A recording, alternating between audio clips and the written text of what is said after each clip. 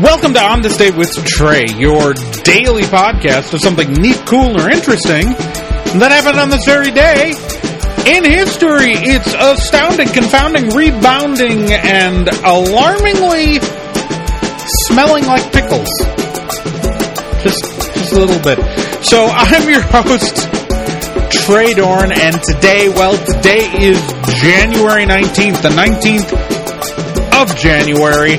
And let's talk about what happened on this very day in history. On this day, in 1957, Ernie Kovac's silent show aired on NBC.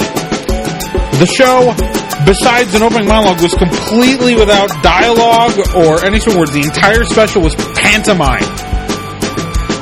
It took a whole half hour of no talking whatsoever. NBC had hired Kovac's to produce a special to show off their visual splendor of what could be shown with color television, and so Kovac's decided to banish conversation entirely from the thing, and he was a talented physical comic. Because most people today don't know who Ernie Kovac is because, well, we weren't alive, it's an entire television half hour without dialogue. You can't even imagine NBC taking that sort of risk today. But hey, whatever.